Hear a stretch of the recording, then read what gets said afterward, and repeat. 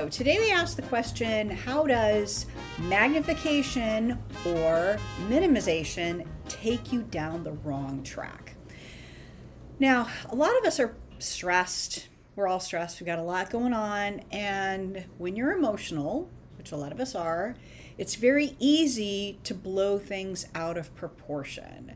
So what we tend to do is we magnify the negative and minimize the positive. Don't do that, okay?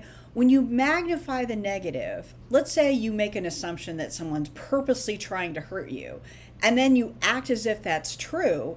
That person has no idea you're doing that, and as far as they're concerned, you're just attacking them, when maybe they just said something innocuous, or they didn't mean it the way you thought, or worse, maybe you're doing it in email or text, which is easily misinterpreted. The second thing is that we minimize the positive things. So someone gives you a compliment, and you're like, yeah. Okay, that's not helpful either. So when you're faced with an event and you find yourself feeling emotional, what happens if you take a step back and go, let me just look at this in the right size?